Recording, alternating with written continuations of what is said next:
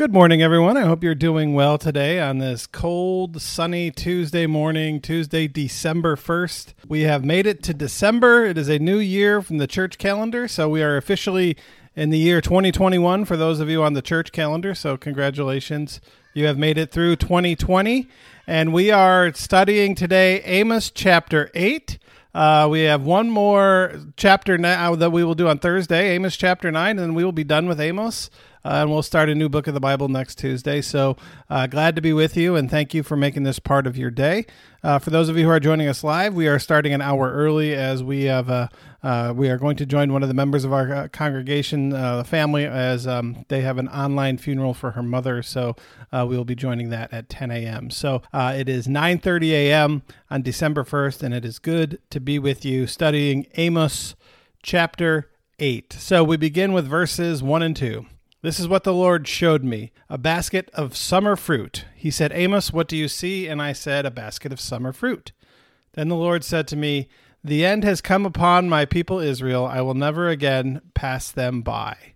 So this powerful image, an image that we can all understand, right? We all know what it means to have fruit that is ripe, that we know that pretty soon, if we don't eat it, we're going to have to throw it away. Right, I used to work with someone at Chrysler who would bring bananas in because he would buy bananas by the bushel, right? And then the bananas would get to a point where they're ready to eat, and he would realize that I can't eat all these bananas when they're ripe, and so he would take them around and hand them out so that he didn't have to throw them away. Well, this is the image that God is using of the people of Israel. Basically, you are ripe fruit that is getting ready to be thrown away. So God says to Amos, look and see what you see here. This is this ripe summer fruit, and know that fairly soon this fruit is going to be thrown away. And so the image is that the people of Israel are going to be thrown away, that God is going to say that I no longer have use for the people of Israel. At one point you were precious, you were perfect, but because of your actions,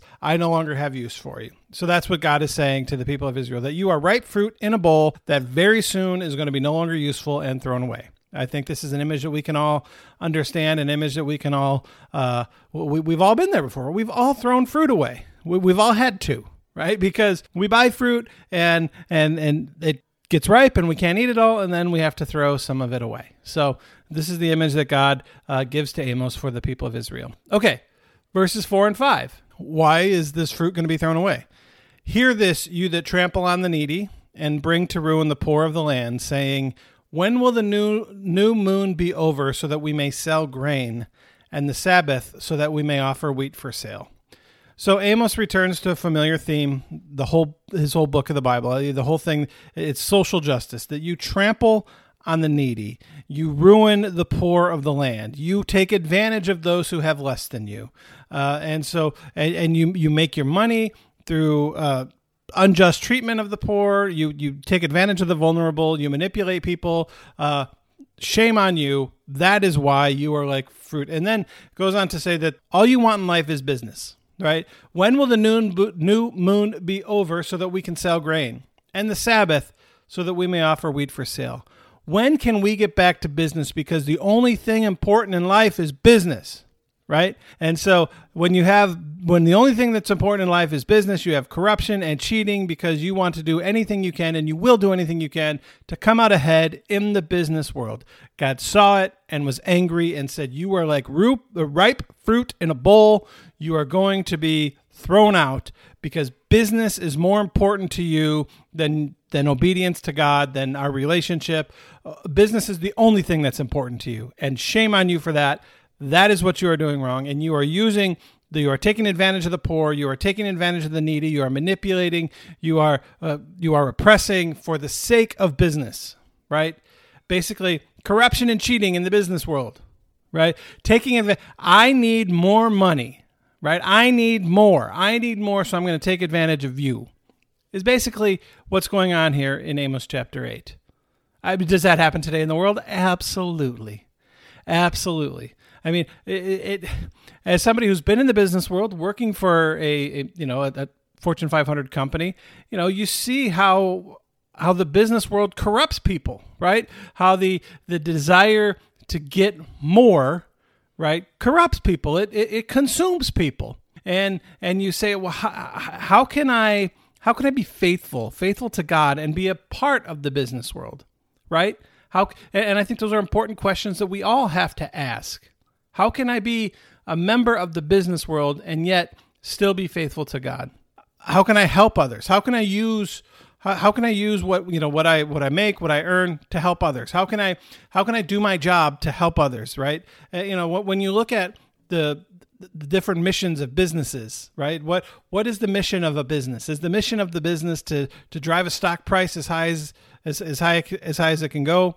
Is the mission of a business to take care of its employees? Is the mission of a business to take care of its customers, right? Because you can't, I just don't know how you can do all three very well, right? If your sole goal in life is the stock price, well, you're not going to take very good care of your employees. You're going to have mass layoffs, and you're going to do all sorts of different things. If your sole goal in business is to take care of your employees, well, the stock price isn't going to be a concern, and maybe you're going to not be too concerned about your customers. And if your customers are your only concern, well, then you're definitely going to neglect your employees.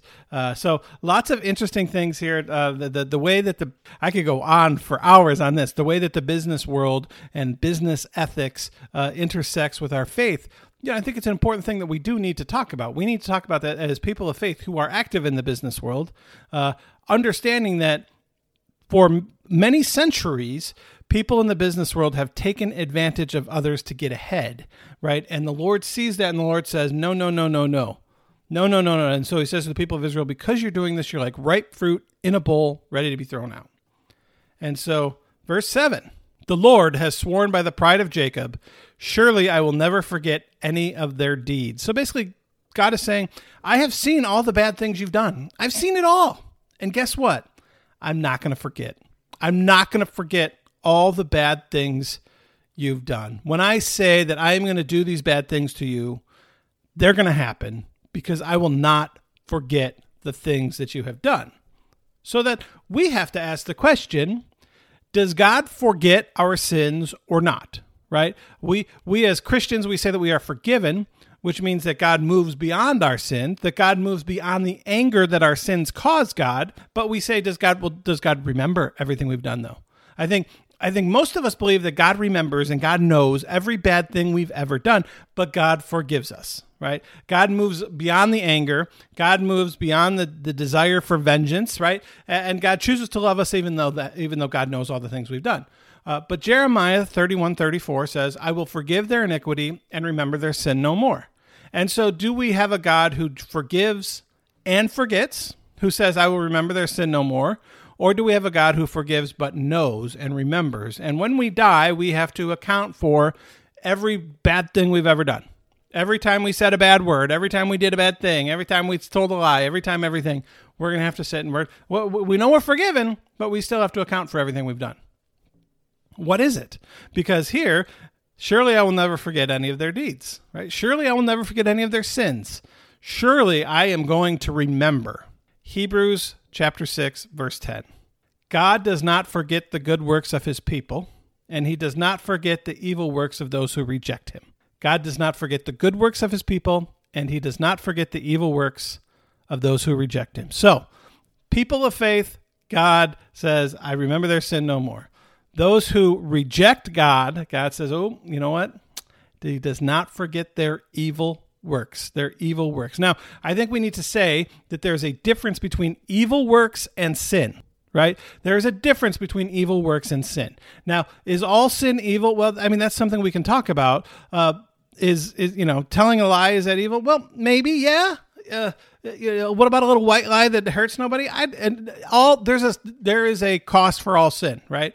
We should strive to live a life that is above sin. However, there are specific evil works within the world where evil works to me are anything that intentionally tries to hurt or harm somebody else, right? Whether you try and hurt them physically, whether you try and hurt them emotionally, whether you try and tear them down, whether you take advantage of them, no matter, and so there is evil works where I am going to do something evil, which means I am going to try to take advantage of you. I'm going to try to hurt you. I'm going to try to put you down, to make you feel less than, to whatever.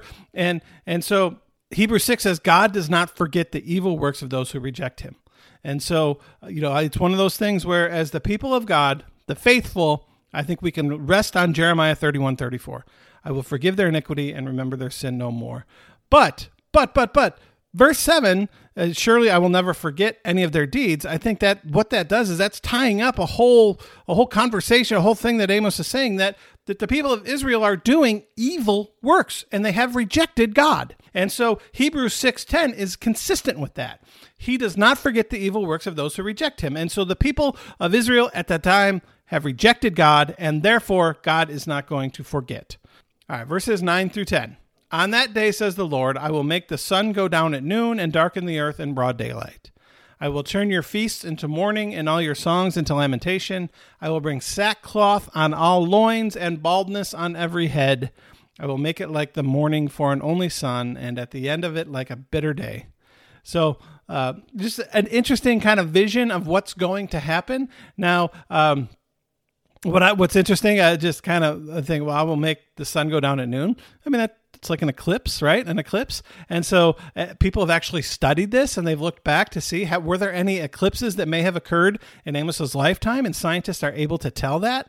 And so they find that there's 2 eclipses that have been calculated to have occurred in Amos's lifetime, one in 784 BC and the other in 763 BC. So interesting in that, God can use the way the planets line up, right? God can use all of nature to make a point. God can use all of nature to make a point. And when I say all of nature, I mean of the universe, right? Of creation, all of creation, everything within the entire galaxy and universe and all that stuff. God can use it to make a point, and God can use an eclipse to make a point. Now, maybe an eclipse didn't happen. Maybe this is something different. But scientists can say there were 2 of them, 2 eclipses in Amos's lifetime, one in 784 and one in 763. What we think would be Amos's lifetime. I mean, some of the Old Testament stuff where we're just kind of guessing, but a calculated guess, right? Scholarly guess, a pretty good idea. So, okay, verses 11 through 13. The time is surely coming, says the Lord, when I will send a famine on the land. Not a famine of bread or a thirst for water, but of hearing the words of the Lord. Oh, this is so powerful. Friends, these are 3 powerful verses, and I hope the power of this comes through.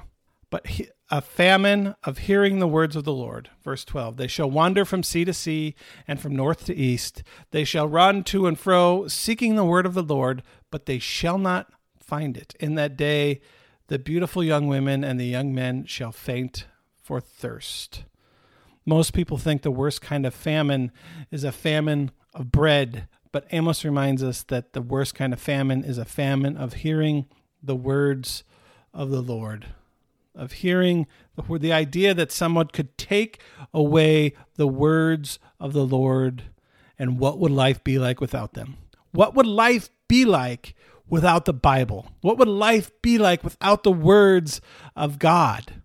I think there was a movie a couple years ago that came out. I think it had Denzel Washington and maybe The Book of Eli might have been the name. And basically it was an apocalyptic world where nobody had a Bible, but he had a Bible. And because he had the Bible, it was like he was carrying the most precious treasure, right? And you get to the end and they're all trying to get the Bible from him. And they find out that the Bible is in Braille and that he's blind and he's the only one who can read it, right? But to take the words of God away from people and the power that the words of God has on people and the ways in which leaders can use the words of God to manipulate people, which is what going back to earlier in the chapter. The idea that you use the words of God to manipulate others instead of using the words of God to comfort, using the word of God to proclaim the promises of God, using the words of God to proclaim God's will, God's plan, God's love for what life can be like, for what the world can be like. Matthew 4, verse 4, Jesus said, "It is written that man shall not live on bread alone, but on every word that comes from the mouth of God."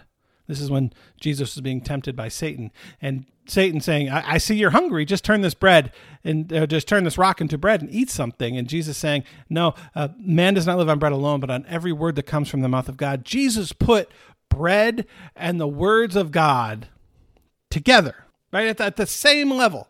At the same level. If you're watching live, you see my hands are right at the same level, or almost. the words of God are just as important as food. That the importance of food is not above the words of God. If you could say, that I will give up food as long as I can keep the words of God. It's basically what Jesus said. But, do you believe that the words of the Lord are as important to you as the food that you eat? The words of God are as important to you as the food that you eat. That's what Amos is saying, that the people who have it, they're not taking advantage of it. They're not using the words of God. They're not comforting one another with it. They're not learning from it. They're not growing in relationship with God with it. And so God's going to take it away. God's going to take it away, and your young women and your young men shall faint for thirst for the word of God. Because once it's gone, you're going to realize how much you miss it, right? And so we are grateful that we have the words of God. I am grateful that I have the words of God, and I hope you are too. I hope that the Bible, the words of God, are something that is important to you. I can't explain it, but I know that if you pick up the Bible and start reading it, your life changes. I know that. It's 100 times out of 100. If you pick up and read the Bible, your life will change. 100 times out of 100, that is true. And it will change for the better. It will change for the better. You will find more peace. You will find more joy. Because that's what the words of God give. The words of God gives comfort, gives peace, gives joy. The promises of God let us know that we are loved. The promises of God, the words of God, and how important that those words are in our lives and in the lives of disciples for thousands of years, and how important it is for us to share those words with others, to share the words of God with others. We are willing to share what we have when it comes to food. But Amos is saying that food and the words of God are just as important as one another. And so share the words of God as much as you share your food. So let us pray. Dear Lord, we thank you so much for your words, which have been passed down from generation to generation and finally given to us. We pray that we would be good stewards of those words and pass it down to the next generation. But Lord, as we open these Bibles and as we read these words, speak to us through your Holy Spirit. Help us to know how much we are loved and what it means to be your follower, what it means to be in relationship with you, and how we can make a difference in the world. In Jesus' name, amen. All right, everybody, thanks for joining me today. Sorry for the change in time, and we will see you all on Thursday as we finish the book of Amos. Have a great day and stay safe.